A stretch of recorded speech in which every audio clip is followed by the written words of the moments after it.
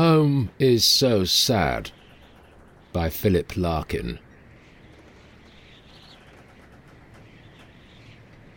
Home is so sad. It stays as it was left, shaped to the comfort of the last to go, as if to win them back.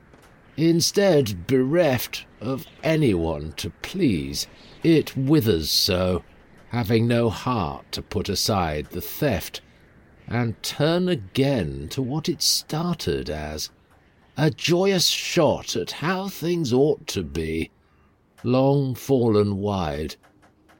You can see how it was. Look at the pictures and the cutlery, the music in the piano stool, that vase,